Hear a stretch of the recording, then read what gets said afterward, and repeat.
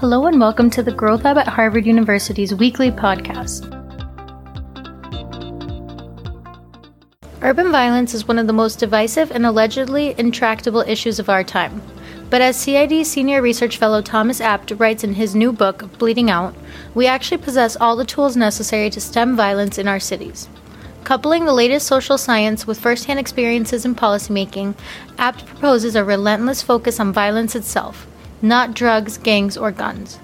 Because violence is clustering among small groups of people and places, it can be predicted and prevented using a series of evidence-informed, data-driven strategies, both in the United States and in Latin America, where 41 of the 50 most violent cities are located. In this Growth Lab podcast, Rushab Sanghvi, research assistant at the Growth Lab, interviews Thomas Abt on his latest book and its practical solutions to the global emergency of urban violence.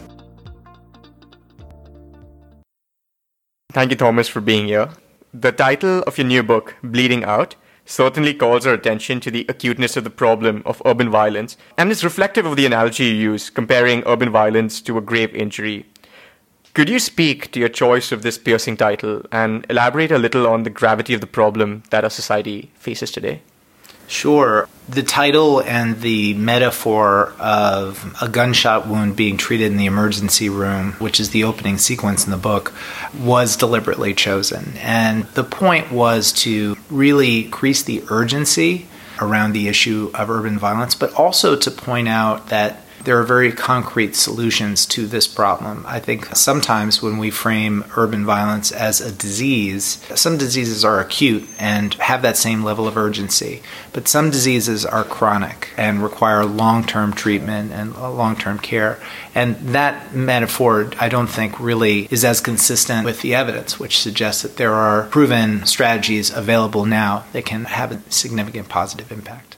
In your book, you also shed light on the vicious cycle of poverty and violence, with poverty causing violence and violence perpetuating concentrated poverty. In this cyclical phenomenon, why do you believe reducing violence must be the focal point in our efforts to reduce poverty rather than the other way around? So, as I say in the book, I try to be somewhat careful about this. I'm not suggesting that urban violence is the primary way that we address poverty.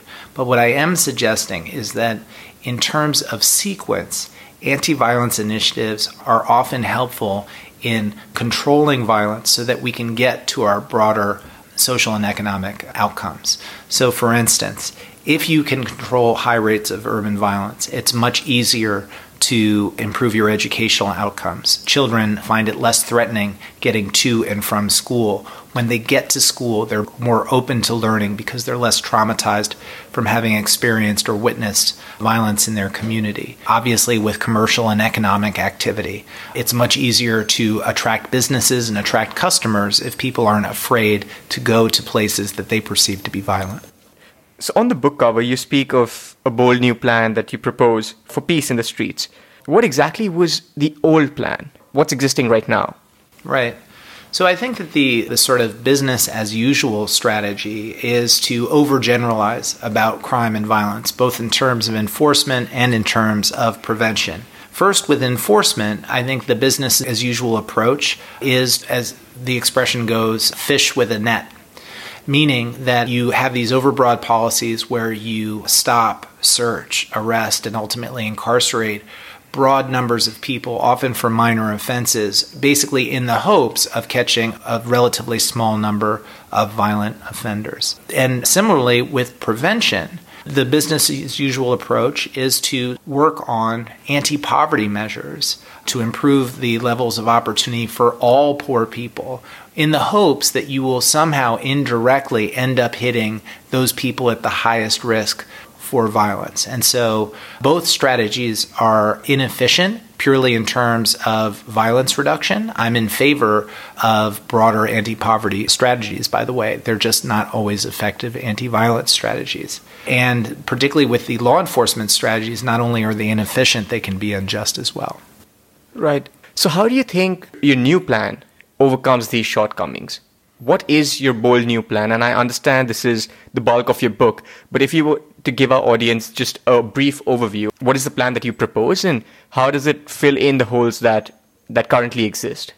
So briefly, The conventional wisdom is that urban violence is sort of the inevitable consequence of these structural factors like poverty, inequality, lack of opportunity. 30 years of our most rigorous social science says that despite the impacts of these root causes, there are targeted strategies that can have significant impacts on violence.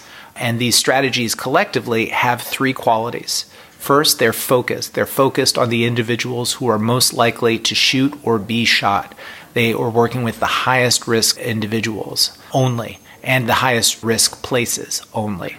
Second, they are balanced. They are not simply enforcement-only strategies or prevention-only strategies. They're balanced. They involve partnerships between police, community members, and service providers. Third, they're fair, meaning that they're implemented in a way to be sure that the impacted communities, residents, even the offenders themselves, perceive these efforts to be legitimate.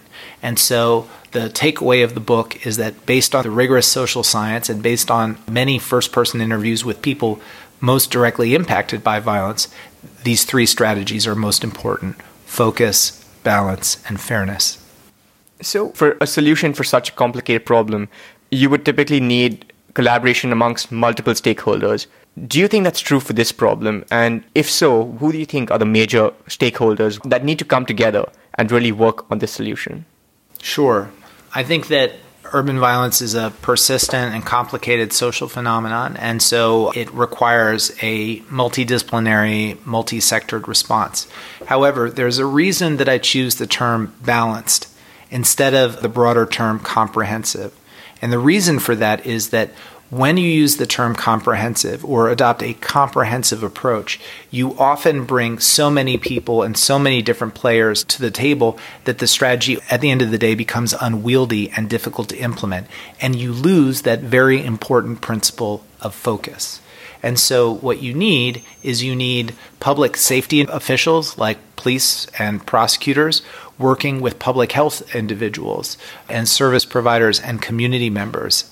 But you don't need a ton of those people. You need only those people who are going to be willing to work with these highest risk individuals and places. In your book, you suggest that Bleeding Out offers practical, feasible solution, something that's actionable. So what is being done about it? Has this plan been put into action elsewhere? And what do you see as the major hurdles for moving this plan nationwide? Right. So as I described, the strategies in this book, the policing strategies, the treatment strategies, the investment strategies, they've all been tried before and they've all been evaluated. And so these are the most successful strategies that we've seen over the past few decades. A good example is what's happened recently in Oakland. Oakland implemented a strategy known as the Group Violence Reduction Strategy, or focused deterrence, in 2012. And that's a strategy that brings together police, community members, and service providers and identifies the highest risk individuals and groups that are most likely to either shoot or be shot. And it presents a very simple message. It says, we know you're doing the shooting, and the shooting has to stop. If the shooting stops, we will help you. If the shooting continues, we will stop you. And then, having made these two promises to help and to punish, then you follow up on those promises, meaning that those who persist in violence are targeted for increased enforcement through arrest and prosecution, and those who are willing to put the guns down and try to change their lives are helped with intensive treatment and services and assistance. So what do you see as the major hurdles for the implementation of this plan, moving nationwide? So that's a big subject that's addressed in the book, in that there aren't many hurdles to implementing these. They don't cost a lot. They don't depend on broad institutional or systemic reform, and they don't require new legislation. So the question is, why aren't more people doing them? And I think there's a few reasons. I think first, some of these strategies are difficult to explain in very concrete terms. They're technocratic. They can be complicated. In the book, I go to great efforts to sort of explain them in plain English. The second thing is that they don't really reinforce the political priors of any base party. So there's some elements of these strategies that are progressive in political terms. There's some elements of them that are conservative. And so they don't really fit the preconceived talking points in our political conversation. And the third issue, just to be very direct, is really about race in the United States. Urban violence disproportionately impacts poor people and communities of color, the most disenfranchised and disadvantaged citizens here in the United States. And because of that, the strategies to help these people really don't get the attention and support that they deserve. Right. So the book, Bleeding Out, draws heavily on your really impressive background and experiences as an educator, prosecutor, policymaker, and researcher. How have your varied experiences influenced your proposed plan to curb urban violence? Well, thank you for that question. I think that I have seen urban violence through a number of lenses over the years. When I was teaching public school at a pretty rough school in Washington, D.C., one of my favorite students was murdered. I have prosecuted violent crime and homicides in New York City. I have comforted victims and stood across the courtroom from violent offenders.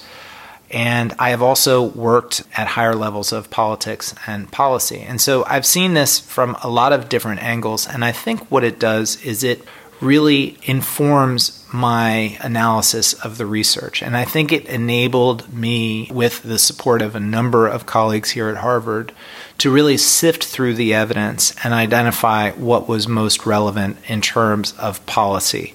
Because I had a very concrete grounding in the sort of practicalities of violence prevention, it enabled me to, when I looked at the research, sift through relatively efficiently what really mattered and what didn't.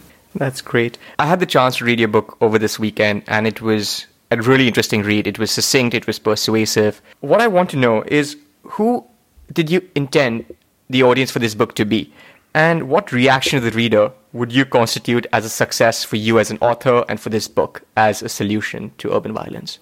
Sure. So as you know, the book is a trade book. It's widely available on Amazon and in bookstores. And that was deliberate. I did not write an academic treatise because I really wanted this book to influence the policy conversation in mainstream America. And through my various experiences, I've had an opportunity to talk about these strategies at the highest levels of government, at the White House, at the State House, in many city halls across the nation. So I haven't suffered from lack of access.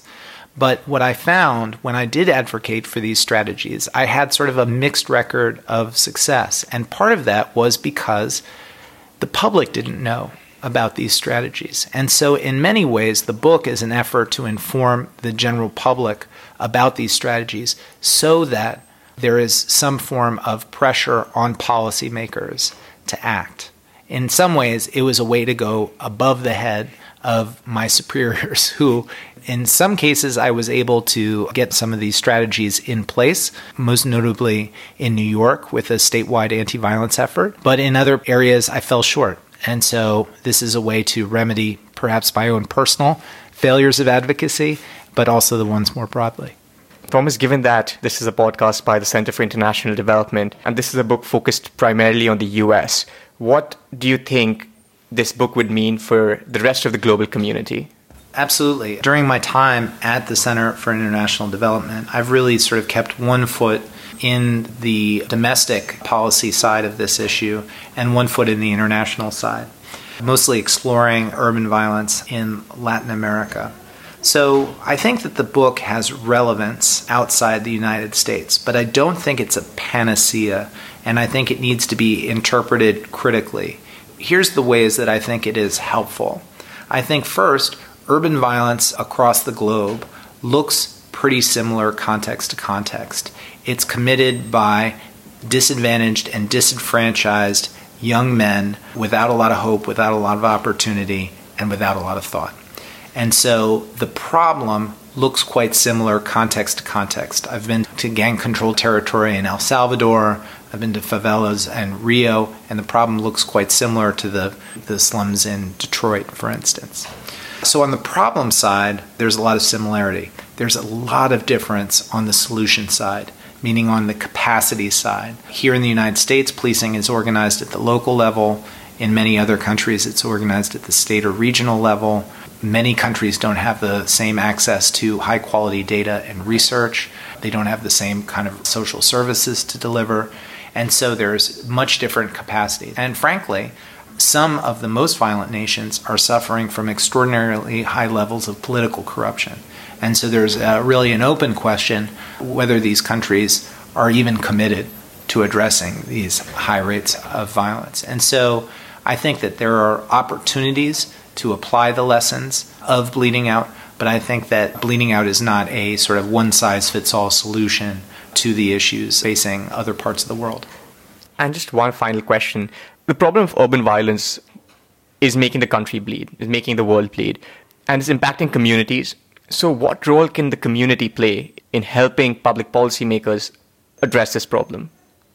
So what the community needs to do is identify and engage partners. I think that there is a fallacy out there in the policymaking world among some that the community somehow can address these issues by itself, that they know all the right answers because they're closest to the problem, and that if they could only collaborate and cooperate more effectively amongst themselves, that they could somehow magically solve high rates of violence. I think that's wrong, but more importantly, I think that's deeply unfair to these communities. These communities suffer from high rates of violence because government and other structures put policies into place that over time made those communities more violent. And so ultimately, those communities need to partner with government and other institutions in order to reverse those things. And so I think it's about identifying good partners. I think it's about identifying partners in the business community, in the faith-based community, academics and researchers as well, and also law enforcement. One thing I worry about in the current criminal justice conversation is that there is this strain of abolitionism, a set of advocates who really are making a very bold argument, essentially saying that we either need to dramatically downsize the criminal justice system in the United States or eliminate it altogether. And I think that while that is a well-intentioned argument, it's ultimately not going to serve poor people of color who desperately need the criminal justice system to do the job that it's intended and to help them. And so I think that that's going to be important. Great. Thank you so much for your time, Thomas. It was a pleasure speaking with you. And I look forward to seeing your plan, your proposed new bold plan, being put into action in the near future. Thanks so much. If you want to learn more about the Growth Lab's latest research and events, please visit growthlab.cid.harvard.edu. See you next week.